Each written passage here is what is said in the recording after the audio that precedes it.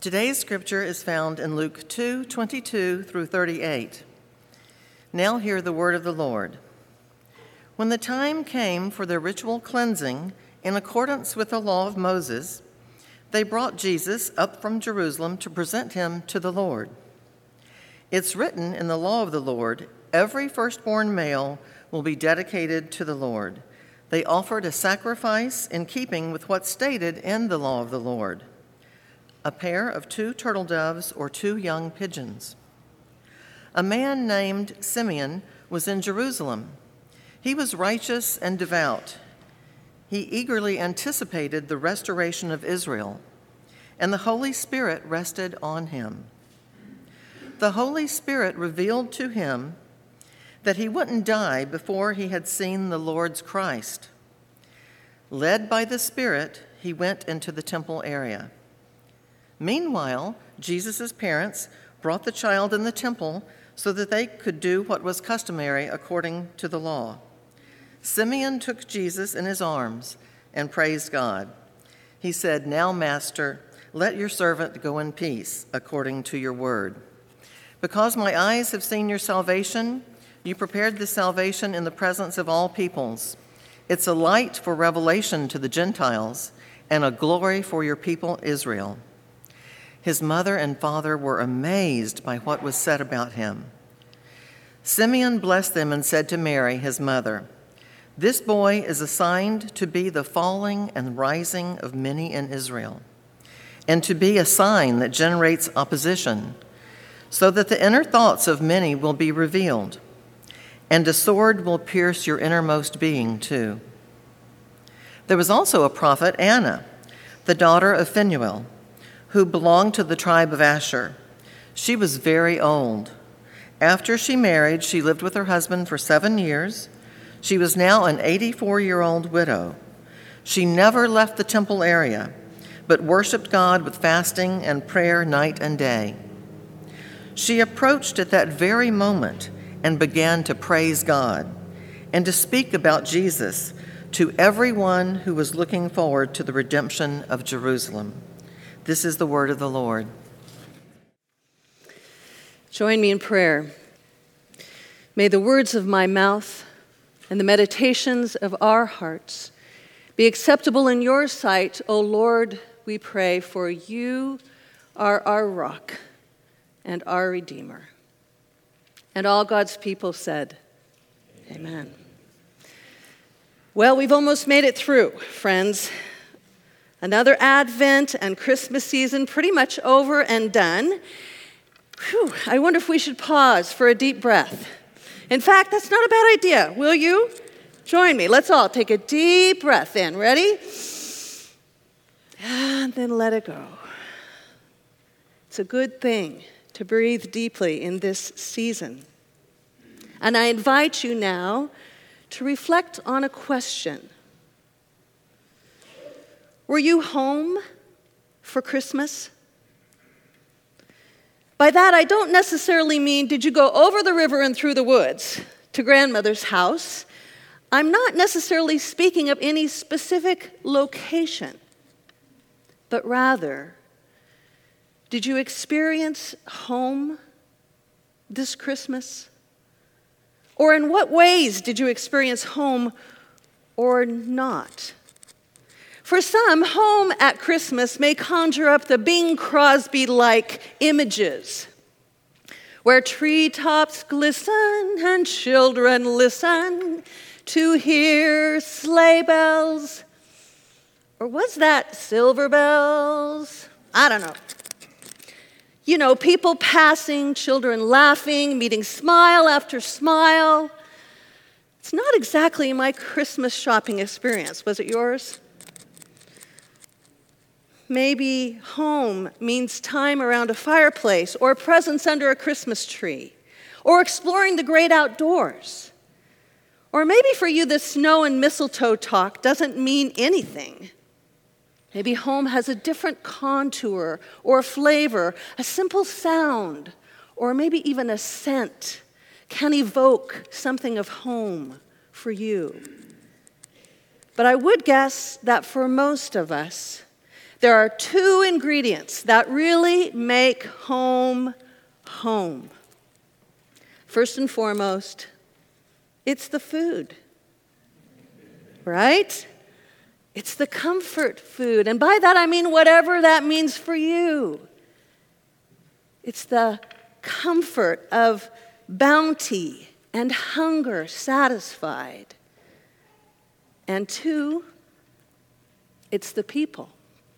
It's the relationships. Last Christmas, for the first time, my husband Gary and I spent December 24th and 25th alone. We had the tree up, we wrapped the gifts, we put up the decorations, but it just wasn't the same. And I was never so glad that Christmas was on a Sunday because we could come and be with you and worship, and we needed people. We needed to know that we weren't alone.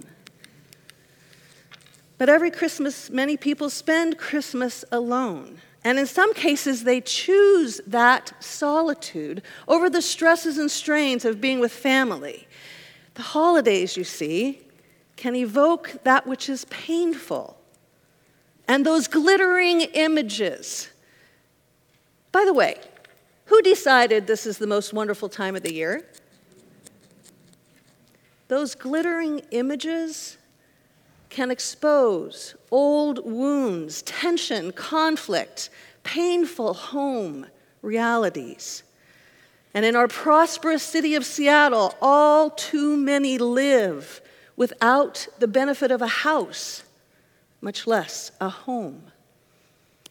So it's not surprising that according to one study, 45% of people report dreading this festive season. And even if that's not the case for you, you may feel a bit of letdown after Christmas, some sense that maybe home wasn't all that it's cracked up to be. So perhaps that's not such an easy question. Were you home for Christmas? According to Lisa Sharon Harper, the whole of our lives is a journey to return home. The whole of our lives, returning home. And in our scripture from Luke 2, we're going to find 3 different depictions of this movement home. As we explore this text, I'm going to connect the concept of home to the biblical concept of the temple and thus of God. Because the Israelites understood that the temple was the physical manifestation of God's dwelling on the earth. So this morning, I invite you to consider your own life, your journey home, as the main characters from our scripture come to the temple, come to God, come home. First, Mary and Joseph return home through the law. Second, Simeon returns home through the Spirit. And finally, we see Anna, the prophetess, living at home in the temple and in God's presence. As the narrative opens, we find Mary and Joseph with their newborn son, Jesus, named as the angel had instructed, a name that means God delivers God's people. And they're taking him to Jerusalem, to the temple, to present him to God according to the law. This presentation revisits an important history for the Israelites. Remember, they were slaves in Egypt. And so this ritual meant that though their child was born in slavery, he was not a slave. He belonged to God, not to the slave master. And so in this temple presentation, Mary and Joseph come, and the accompanying sacrifice was supposed to be a pigeon or dove and a lamb. But the law said that if they couldn't afford a lamb, the parents could bring 2 pigeons instead. So that's what Mary and Joseph have to do. In their poverty, they bring 2 pigeons and come to the table to the temple with their baby. But Luke emphasizes here that Mary and Joseph are coming in obedience to the law, to claim God's deliverance as Israelites had done for generations before them. In fact, the text repeats 4 times that it's in response to the law that Mary and Joseph reenact this. Their faithful obedience to come is a good and right reason to come to the temple, to come to God. And as we can see, they get a lot more than they expected out of this temple encounter. In fact, the verse says they marveled at what was said about Jesus, and then it goes on from there. But in any case, remember, Mary and Joseph come to the temple, in essence, come to their spiritual home in response to God's call via the law. Luke then describes our second character, Simeon, in glowing terms. He was righteous and devout, waiting for the consolation of Israel. Consolation. Think about that word. It means the presence of Messiah who brings shalom and puts all things right. Consolation means Israel's home is with God, and God's home is with Israel. It means all oppression, all strife cease. And as we sing in the carol by Charles Wesley, Israel's strength and consolation, hope of all the earth thou art, dear desire of every nation, joy of every longing heart. And it was this longing heart that Simeon had. He'd been promised that he wouldn't die until he received that consolation, but he'd been waiting a long time, mirroring Israel's long wait for the Messiah for over 800 years. You could say Simeon had the ultimate Advent wait. We find it hard to wait 4 weeks, right? But he'd been waiting a lifetime. And yet the text says the Holy Spirit was upon him. Though he'd been waiting and longing for this consolation, the Holy Spirit was upon him. And verse 27 says, he entered the temple moved by the Spirit. Unlike the first scene, his coming is not in response to God's law, but rather in response to this movement of the Spirit. And the text goes on to narrate a divine encounter as these two converge. Mary and Joseph, as the custom of the law required, come in with the baby, just as Simeon, moved by the Spirit, is there. And at this juncture, both the law and the Spirit point to Jesus. Jesus as the fulfillment.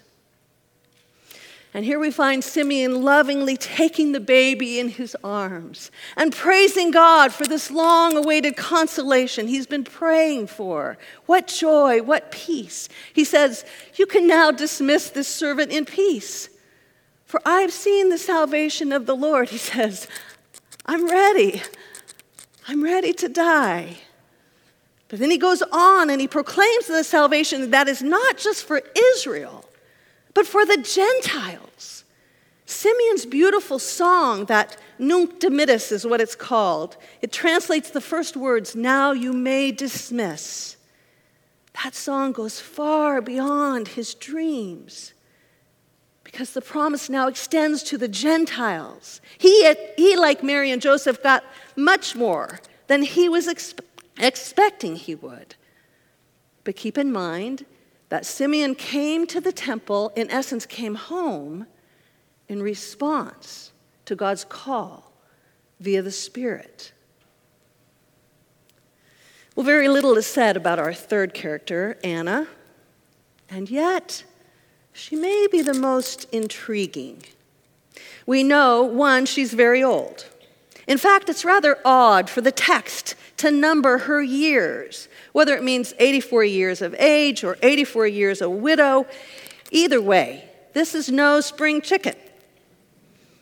And she was married 7 years, and then her husband died. So she's been a widow for a long time.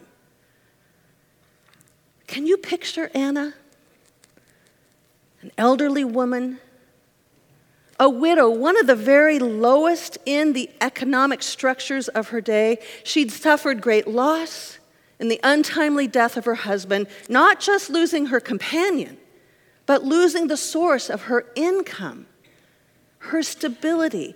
Widows, friends, were destitute. But here we find a strong prophetess. What makes it possible for the lowliest of lowly, the one rejected by society, totally without power, to become a respected voice who speaks on God's behalf? Well, the last descriptor in verse 37 gives us the insight we need. Anna never leaves the temple. She worships there night and day, fasting and praying. Anna's made the temple her home now for a long time, in spite of the suffering, in spite of her needs and her dependence, in spite of the way society looks on her. She finds her home in the temple with God, and she never leaves. Never. Think of it. Even when she sleeps or eats or has to go to the bathroom or care for her personal needs, Anna is at home with God. In all of that, she is at home. And no doubt to an outsider, this might look rather boring. I mean, we're talking fasting and prayer. No music, no preaching, no liturgy, not even communion, nothing glitzy, nothing memorable. But Anna's worship is real because Anna is at home. So we see Mary and Joseph coming into the temple in response to God's call in the law, Simeon coming in response to the Holy Spirit's movement, but here we find Anna living in the temple. She speaks as a prophetess because she lives out each moment of her day in God's presence. And this gives her the first look, one of the first looks, at baby Jesus, whom she immediately recognizes as the Messiah. The only other bit of information we have about Anna is that she's named daughter of Phanuel, which means the face of God. So no wonder she can see Jesus for who he is. In her worship, she's already been looking on the face of God. So when that baby comes in the temple, she's ready. She's primed to see him for who he is. Day in and day out, she's practiced looking on the face of God, being at home with God, so that she can recognize and speak on God's behalf. So these three narratives describe a movement toward home with God. First, in response to God's law. Second, in response to the movement of the Holy Spirit. And both of these are good and right responses, but both point to Anna, who lived at the temple. A beautiful picture. Simple, focused, needy, trusting, living in ongoing worship. So what on earth does this have to do with us today, on the eve of 2018? Hundreds of years later, we go to a church, not to a temple. No one in their sane mind is called a prophet or a prophetess. And clearly it's a practical impossibility to live in the temple or to worship night and day. So what does this mean? Well, like us, all three characters in the scripture had very real needs. and all bring those needs with them into the temple, into God's presence, to home. Mary and Joseph are so poor they can't afford the lamb, but they come according to the law. Simeon lived for years waiting, longing for God's salvation, but he came, moved by the Spirit. And Anna, a widow, poor, needy, brought her sorrow with her into the temple years before. And there the text tells us she is fasting, an expression of grief. But isn't that what home is for? It's where we come in our poverty. It's where we bring our needs, our deep longings and desires, the sorrows, the losses of our lives. Home is where, in the midst of those needs, we're fully known, we're fully loved.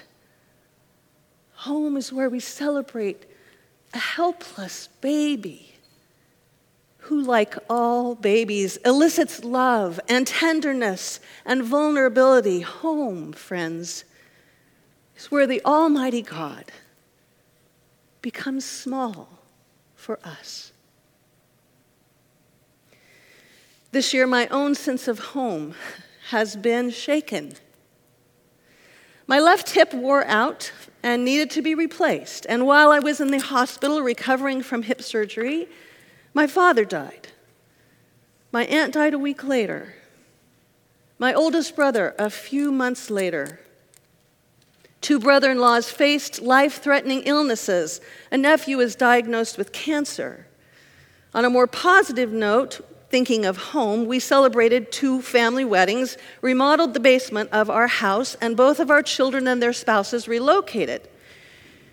But then last week, my 94-year-old mother fell and was hospitalized with double pneumonia.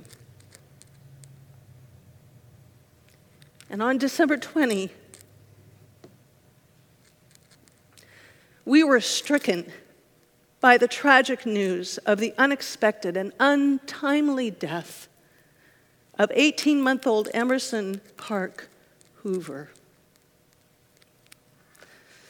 Lord, we pray your mercy. Christ, have mercy, we pray. Especially for Emerson's parents, Nate and Allison, and their families. I have to admit, at times I feel shaken, not sure how to touch bottom. And my guess is that your concept of home has also been challenged. In fact, in the last 12 months, we as a church family have navigated some troubling waters of change and uncertainty. Maybe like me, you're ready for 2018. But I'm beginning to see home in a new light. To believe that God has an invitation in the midst of this. An invitation to bring the chaos, the loss, the pain to God so that I can find my home more deeply and live in God's presence like Anna. Because the gospel, friends, the very good news for Christians is that we worship a God of the incarnation. Our almighty, all-knowing God lovingly chooses to come to us, to make home with us by entering into our messy and broken world. God's deliverance comes as a helpless baby entering into the darkness of our world, making home somehow with us. Our coming home to God is not something we make happen. Knuckle down, push it through, do it. No, friends. We come in response to what God has already initiated. God making God's home with us. So let's reframe that question. Rather than asking, Were you home for Christmas? Let's ask instead. Can you believe and trust that God is making God's home with you today in the midst of fears and unknowns, in the midst of stress, in the midst of grief and brokenness? And if so, how do I receive that? How do I enter in and live into God's home with me? Well, let's go back. Remember the two ingredients that make home really home? It's the food and it's the relationships.